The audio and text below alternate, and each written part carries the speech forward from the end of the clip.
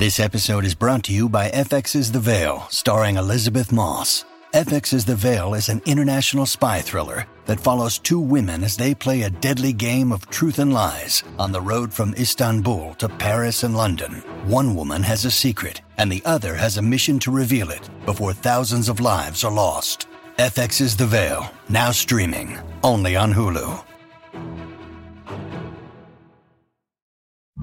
This is the John Oakley Show podcast. Here's what's on the John Oakley Show podcast for Friday, September 18th, 2020. This week was the 13th Ig Nobel Awards. What is that? The editor of the Annals of Improbable Research magazine joins us to explain. James Cunningham and Spencer Rice join us for topics worthy of destruction. All of this starts now. At Harvard, albeit in a virtual sense, they handed out the Ig Nobels, the Ig Nobel Awards, and these prizes are rather cherished, I guess. As a matter of fact, let's find out more about it, because some of the things for which these prizes were handed out really do not defy credulity, perhaps, but they do instill a lot of mirth and merriment. And goodness knows we could use that here, especially in the context of COVID. Mark Abrams is the principal behind all of this, the editor of the Annals of Improbable Research magazine, and a latter-day Tom Lehrer, if I do say so myself. Mark, how you doing this afternoon? Good. I really like the way you just described that. These prizes are cherished, I guess. All right. I didn't want to be too definitive. That's the point. Okay. Well, you tell me. Thank you for the high compliment about Tom Lehrer also. Yeah, I was reading your credits here, and your background tends to suggest you're somewhat of the Renaissance man yourself here. It's not just fun and games. You got a background steeped in serious science, as well as writing librettos for 23 funny science mini operas. And Lehrer, as we know, sort of was bi-coastal in terms of teaching. I guess he did for a while up in Cambridge, too. And then he was at University of California. But he wrote a lot of satirical songs back in the 50s, 60s, and so on. So many to of that them end, are still wonderful. Yeah, and Tom also was very helpful to me when I was first starting to write these operas too. So he was very lucky that way. Yeah. Wow. He's a good teacher. Is he still with us? Do you know? Yeah. He's in his early 90s now. Yeah. Heck of a guy. And he was also a math professor. But that being aside here, I wanted to get to... Yeah, sorry to hijack your interview here, but you're saying very nice things. Yeah, thanks. Well, no, but I'm going along for the ride because I'm really impressed. Now, the Ig Nobels, this is something that has a storied tradition in and of itself. Tell me how these things got started and what was the point or purpose behind them. We know the Nobel Prizes, this is for the august and the elite amongst us, but what are the Ig Nobels? The Ig Nobel Prizes are for things that make people laugh and then think. That's it. It doesn't matter whether the thing is good or bad or whether it's important or not. What matters is that there's something about it that when people first hear what you've done, they laugh. And there's also something about it that it's going to stick in everybody's head. So a week after they hear what you've done, they still want to just talk about it and tell their friends. We give 10 of these a year. Usually, up until this point, we've always done it in a big theater here with 1,100 people. Most of them bring stacks of paper that they turn into paper airplanes they're throwing the whole night. Get a bunch of Nobel Prize winners up on the stage to shake hands with the Ig Nobel winners and hand them their prizes. And a whole bunch of stuff goes on. So last night we had 10 new winners from around the world. And one of the prizes went to some Canadian scientists. Oh, who were those? They were Miranda Jackman and Nicholas Rule, who were both in Toronto when they did the work. Nicholas is still in Toronto. Miranda just moved to another university. They won an Ig Nobel Prize for devising a method to identify narcissists by examining their eyebrows. And this was all in the name of serious scientific research, was it? Well, you can say something's in the name of scientific research, but when you're using those grand words, all you're saying is somebody noticed something that really struck them as hard to understand. So they decided to look a lot more carefully, and that's what science is, and that's what they did. So they looked at a lot of people's eyebrows. Okay, and as a consequence, shall live in ignominy, I guess, for the Ig Nobels. Well, there's another one cited, Damien Dennis. He and his colleagues also got a prize for something along similar lines, right? Yeah, this was the medicine prize. This is 3 scientists in the Netherlands, and they won for diagnosing a long, unrecognized medical condition, which they called misophonia, misophonia, misophonia, which is the distress at hearing other people make chewing sounds. Right. I wonder, you get government grants for this kind of work? Well, people often begin by asking that question, and some are, some aren't, but most of the things that win Ig Nobel Prizes don't have a lot of funding from any particular place. A few of them do. Mostly these, and I should also say that almost everybody in the world is doing Ig Nobel class stuff every day. Just whatever you do in your work, whatever you do for work, it's hard to step back and see what it looks like to other people. And I think the only time you do is maybe if you go to, say, a family Christmas party every year, and some older relative who really doesn't know you well stops you and says, "Hey, tell me what you do for work." I don't mean just tell me the words. Tell me, say, on a Wednesday morning from 10 o'clock to 10:15. Tell me every detail of what you do. And if you answer that question, after about 3 minutes, you stop talking because you realize the words coming out of your mouth make you sound like you're crazy. No? Mark Abrams with us, editor of the Annals of Improbable Research magazine, and the point person behind the Ig Nobel prizes that were handed out at Harvard in the virtual setting yesterday. Further to this point of the misophonia, the psychiatric diagnosis, you get annoyed by noises others make. I like the inspiration for this. There's a backstory to it. What was the inspiration? Yeah, there was, I forget the details, but one of these doctors had a patient who was threatening, suicide, I think, from the misery of it. Either that or threatening to murder the person who was making the sound, something like that. Yeah, so people who sneeze. That got the doctor curious enough to really start spending some time looking into what's it like for this person, what causes this, are there other people who have this happen to them? Why doesn't it happen to everybody? And that's how science happens. Well, this is while where he was I wonder. accepting his prize in the ceremony, he was eating an apple very loudly. So the irony wasn't lost on him. As a matter of fact, yeah. You can see and hear all this. We've been webcasting the ceremony every year since 1995. So this is up on the web. Anybody can go and see these people, getting their prizes from some Nobel laureates and talking about it. Well, that's the interesting thing too. Legitimate Nobel laureates are actually handing out the prizes. So there are a lot of folks we stay away from illegitimate Nobel laureates. Right. Well, they're the ones getting the prizes, and so this is what one of the Nobel laureates handing out prizes this year won an Ig Nobel Prize 10 years before he got his Nobel Prize. And what was that for? The Ig Nobel Prize was back in the year 2000. He and another scientist, they're both physicists, they used magnets to levitate a frog. Okay. It's something almost any physicist would have told you was impossible. And right. They figured out that it's not only possible, but the physics is pretty well understood.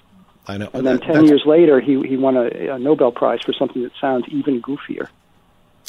Well, there you go. I mean, Copperfield could pull that off, but maybe not the scientist. The other thing is the guy who fashioned a knife out of human feces. You got to share that story with us finally. I mean, yeah. Well, there's a story that a lot of scholars had been passing around about an Inuit man who was stranded and at some point in desperation needed a knife to get food and all, and in desperation used his own feces, which he froze and then made into a knife. And these scientists kept hearing this story, and they were curious about, can this really be true? And how do you answer that? Well, so they decided to try it. And they tried it, and what they discovered was if you can make a knife that way, but that knife is no good. It doesn't cut anything. But they tried. What were they trying to cut with it? Well, I mean, it's a big part of what they were doing was they're taking something that a lot of people believe is true, and they're putting it to the test. And what they discovered is, this thing that a lot of people think is true, nope, it's not. James Cunningham is back with us, comedian, actor, and financial literacy lecturer. James, how you been in the last week or two since we've spoken? I've been all right. Thanks for asking. It's been it's interesting. This new COVID world is very odd. I'm doing shows virtually from my home on my computer, so I have no idea if people are laughing or not. It's like radio. Yeah. Oh, I'm pretty sure they're not. So that's where we part company. you may already still have, your perceptions or whatever. But listen, let's get Spencer Rice in here as well. Spencer Rice, as you may know, is Spenny from Kenny versus Spenny, but he's a writer of renown as well as actor. How about you, Spen? Things been good? My wife decided that she wanted to paint the kitchen to only find out that it's wallpaper. So I've been spending the day scraping wallpaper off the wall. Oh, that's good. Canadian show business at its finest. Hey, Canadian showbiz is getting a big shout-out tomorrow. I guess it's on the weekend, the Emmy Awards on Sunday. Schitt's Creek is up for 15 noms. That's unprecedented in terms of, whatever Canadians have on offer. Gene Levy, Catherine O'Hara, best in their categories. They're being nominated as well. Well, let me ask both you guys. You're in the comedy realm as well as, show business, television, and the rest. So is Schitt's Creek the best ever offering in terms of Canadian comedy, say notwithstanding the ensemble shows like SCTV? James, how do you feel about it? Hang on a second. I'm glad you brought up SCTV for sure, but are we forgetting the King of Kensington? Come on. There's so many examples. The Beachcombers. People say it's a drama. I thought it was a comedy. Let's go back. Let's not forget our past. You're right. We ought to hand out the Jerusies. That ought to be an award category in and of itself. All right. How about it, Spen? You were doing the comedy. I have to be honest with you. I have never seen an episode. Having said that, I love that it's getting all this buzz and getting awards or nominations because they're Canadian. And like he just said, SCTV for me and for Kenny is ground zero. We used to call them our Beatles, and so anything. And I know Eugene. I've been out with him, and he's just a legend. People, SCTV is truly legendary. So anything, and Catherine is a genius, and they're just all lovely, and I'm so happy for them. And let's not forget Kenny versus Spenny. That show was groundbreaking. If I can just, I'm going to brag for you, Spencer, but that show really, really was on a lot of top 10 lists for many, many years and was really fantastic. So hats off to you, man. Ahead of its time. As a matter of fact, you're going to resurrect that time, Spen. You're going out on tour, as I understand. Now, are you going to do it with Kenny here? You've got a Western tour coming up in Alberta? Yeah, I just did a music tour, a solo music tour, and now I'm working with Kenny again. In October, I think we're in Hamilton and Montreal, and then we're heading to Manitoba in November for 5 or 6 shows. I can't remember. So we have to do 2 shows a night now because of COVID, but we're very happy to be working at all. So it's a blessing. Well, yeah, you're doing it live. James now is hosting these corporate events virtually. By the way, before I'm straying too far off the mark, talking about great Canadian comedic talent, Jim Carrey is going to sign on for a series of shows in the next few weeks, I guess, with SNL. He'll be portraying Joe Biden. They got him to do, because Baldwin was doing a very credible Donald Trump. Can you see, Carrey has the chops to pull this off. I think he's the greatest physical comedian of our generation, as a matter of fact. James, would you agree, or is there somebody better? No, he's the best. Pound for pound, he's the best. And what I'm really looking forward to is how he portrays Biden in a positive light. He's going to bring some energy, because I know from his art and from his last book, he despises Trump.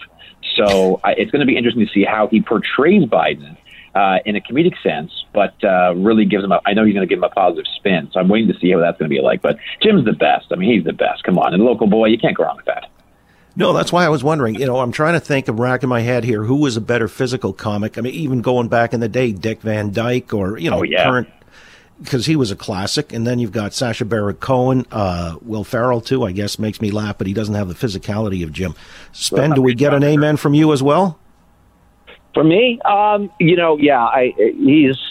a remarkable talent. I don't know what to say. I mean, when he used to do, before he became hugely famous and was doing stand-up, when he would do his impersonations and actually his face would literally become either Clint Eastwood or Sammy Davis Jr. That's a rare commodity. And I think Chaplin was the greatest physical comedian. Charlie Chaplin. I have to go back that far, but in terms of, I think you said contemporaries or of our generation, I would have to agree. Jim Carrey is probably the greatest physical comedian. Yeah, you see his rendition. When Dick Van Dyke would trip over that ottoman, there was. Yep. I know. I'd lose it every time. It didn't get old. It never really wearied, that one. By the way, again, topics worthy of destruction.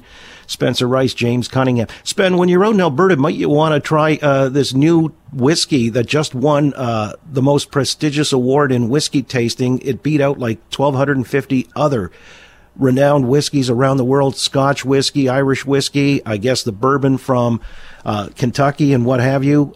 Alberta whiskey was voted number one by a guy who apparently writes the Whiskey Bible. Right. I love whiskey. Unfortunately, I'm the sewer in connoisseur, so I don't think I could tell the difference. I mean, I can tell the difference between total crap and something that's good. And I look at these kind of competitions kind of like I do, let's say a Chinese restaurant that has on the sign world's best Chinese food. I think there's some back deals happening. I'm not sure, but it's keeping people employed. I'm in favor of it. Why not? It's like a beauty contest, I guess. I don't know. And James, I guess it might have more to do with marketing, which is the other thing, because Taco Bell is now selling its own custom wine. Would you drink Taco Bell custom wine? Well, first of all, I would drink Taco Bell custom wine. I would definitely drink a whiskey from Calgary, because if anyone needs a stiff drink, it's our province of Alberta. No wonder they come up with one of the stiffest ones. They've had some tough times, so I would drink that for sure. But Taco Bell. This is a tough one, John. I got to say, I mean, it's all about the marketing, absolutely. But you know what? I mean, with this COVID time, now everyone's selling everything now. I don't know who's selling what, but Taco Bell's selling wine. What's next? McDonald's is going to be, selling some sushi. Who knows? It's just a crazy world, John. I'm into it. I'll try it. Why not? What else is there to do? Well, Red Lobster's teamed up with Mount. I know this is a talk show, John, but the answer is no. No. Come on. Okay. All right. You know who's getting her own show, her own TV show? Carol Baskin of Tiger King fame. I mean, let me ask you guys if this is something that, if you were, say, buying a show or producing a show or something, does this merit any serious consideration? I think Letterman famously said way back when that everybody will have their own talk show by the year 2000. It's coming to fruition. James, first off, does that make sense to give her a show? You're asking for a Baskin, John, and I'll tell you, that's, you know what, who could have ever predicted in 2020 that show was been such a colossal hit? But, I mean, it's like a dumpster fire. You can't not look. You can't not watch. So whoever gave her a show, I mean, why not? Drew Barrymore's got a crazy show on her talk show, and it's just, I don't know what's going on. Everyone's got their own show, and it's, why not her? She killed her husband, apparently. We don't know for sure. We can do 2 episodes just on that. Right. You know what's interesting? When you just said sometimes at night to pacify, people will put on the burning logs. It should be a burning tire fire instead. There you go. Yeah, why not? How about it, Spen? Does she merit a show? Well, first of all, let me understand the reasoning. So I could kill my wife today, not have to scrape the wallpaper off our kitchen, and I get a TV show? Sure. Okay, and guess what's great for taking off the wallpaper? Taco Bell wine, Spencer. Yeah, poulet refried beans. That'll be a great wine. Okay, so here's the thing. Do you remember what is, Bruce Jenner's new name? Caitlyn. So Caitlyn Jenner had a show which generated a lot of interest and then died very quickly. I think the same will happen with Carol Baskin. She is not the Tiger King. She is not nearly as deranged and demented and as fun to watch. So if I was a producer, I would pass on the show because it didn't have legs, as they say in Hollywood. And I'll tell you, right now, that husband, he's under the septic tank if you watch the show. He's under there, for sure. Well, If she, yeah, that's true. I mean, if it goes that direction and she confesses, it might be a one-season wonder. I would love if he just shows up. That would be great if he shows up just out of the blue. That's a show. That would be good too. But I have to. John puts me in these positions where I have to make a decision, and I'm just going with what I know. I was going to ask, though, you weren't aware of Caitlyn Jenner. Spen, are you the out-of-the-loop guy? Is this a new character you're working on? What's going on? I don't, for someone that I guess is in the media, I watch news and I watch documentary. That's, and old shows like I've been binge watching The Sopranos on Crave. I'm really not that, I'm a news junkie, to be honest with you. Well, here's the news that's sort of making the rounds. We were talking about it earlier. Van Morrison, he's going to drop a trilogy of tunes starting next Friday and every 2 weeks thereafter. He's basically condemning political leaders because he says it's government overreach on this whole COVID-19 response. And he's really saying they're taking our freedom. One of the choruses, no more lockdown, no more government overreach, no more fascist bullies disturbing our peace, no more taking of our freedom and our God-given rights, pretending it's for our safety when it's really to enslave. And it stung me. So what do you make of that, James? I mean, is this guy being irresponsible or is this something that he's speaking truth to power? No, he's 75 years old, John. I mean, the guy's like, and look at how he's releasing this new album. It's a time release. He's releasing songs every 2 weeks. So now, I mean, his meds are time released. His songs are time released. Let him have his, let the guy have his thing. Come on, All right, no harm, no foul. Spen, how do you see it? Well, you reading his lyrics was amazing, by the way. You didn't sound anything like Van Morrison. Someone I have a lot of respect for musically.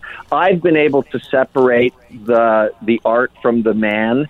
The more let's say, I read a lot of biographies about show business people, and a lot of them aren't particularly wonderful when you get into the weeds of their lives.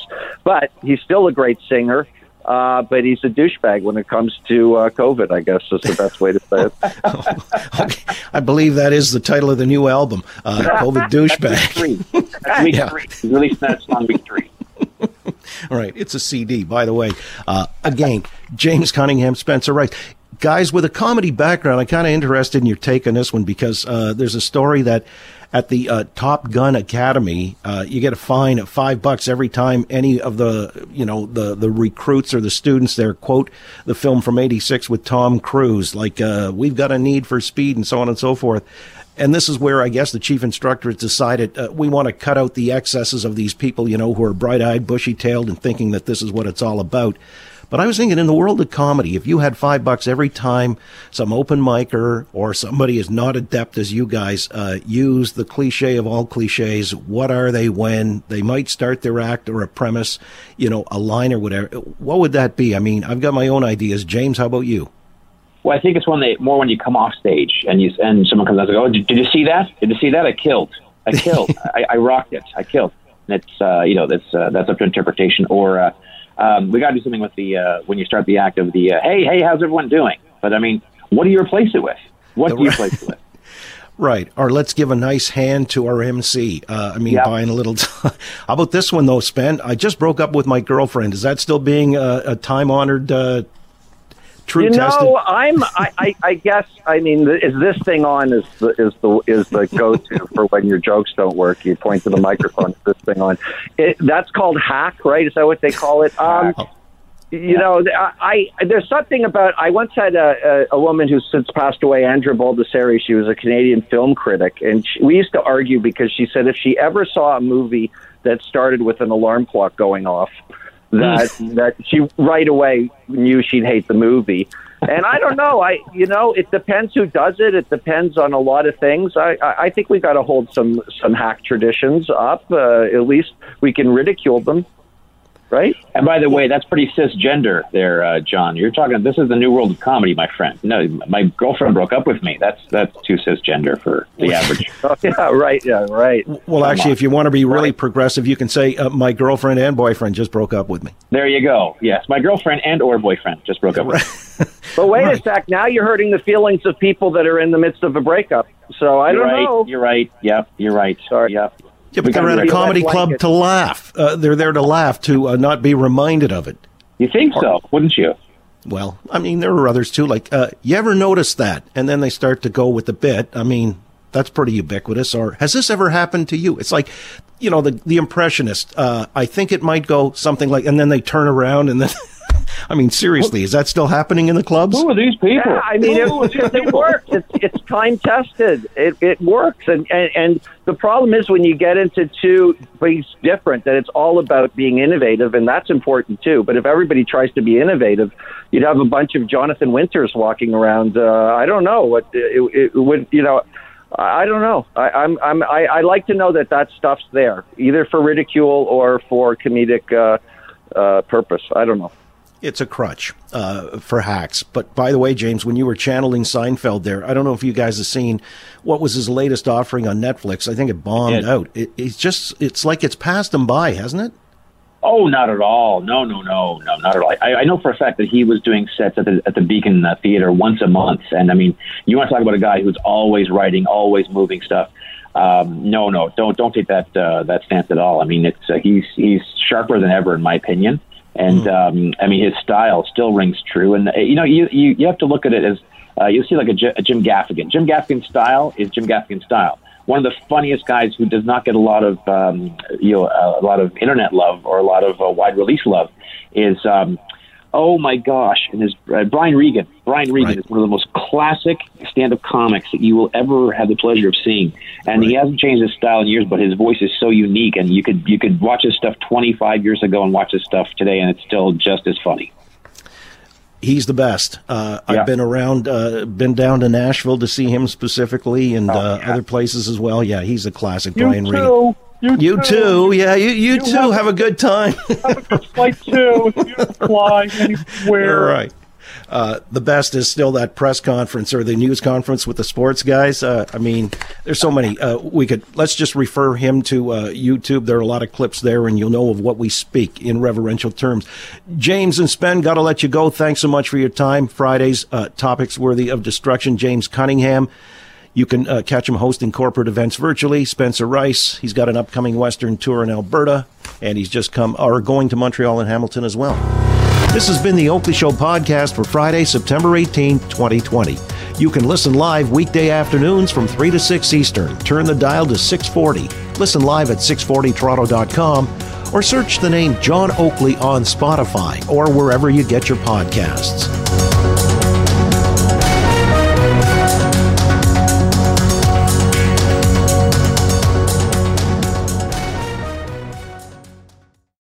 Thanks for listening to the John Oakley Show podcast. Be sure to rate, review, and subscribe for free at Apple Podcasts, Google Podcasts, and anywhere else you get your on-demand audio.